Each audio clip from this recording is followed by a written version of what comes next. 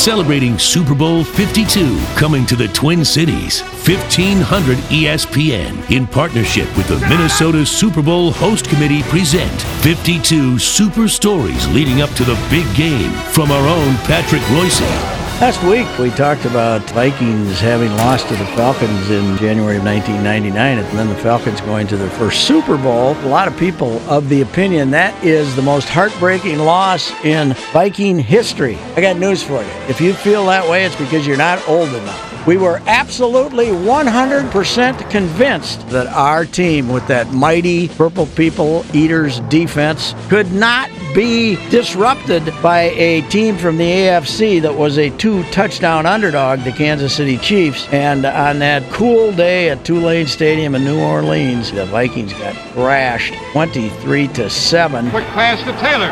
He got away from McVee.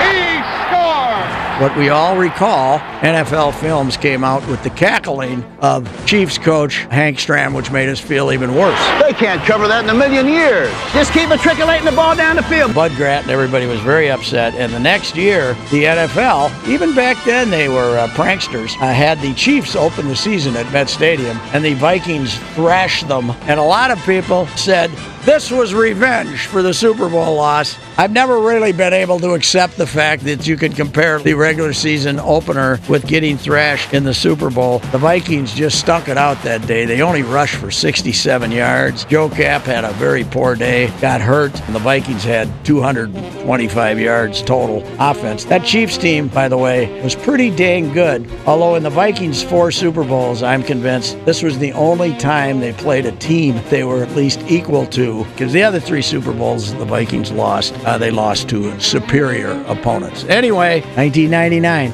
not the worst Viking loss. January 1970, worst Viking loss. The Super Bowl they lost to the Kansas City Chiefs.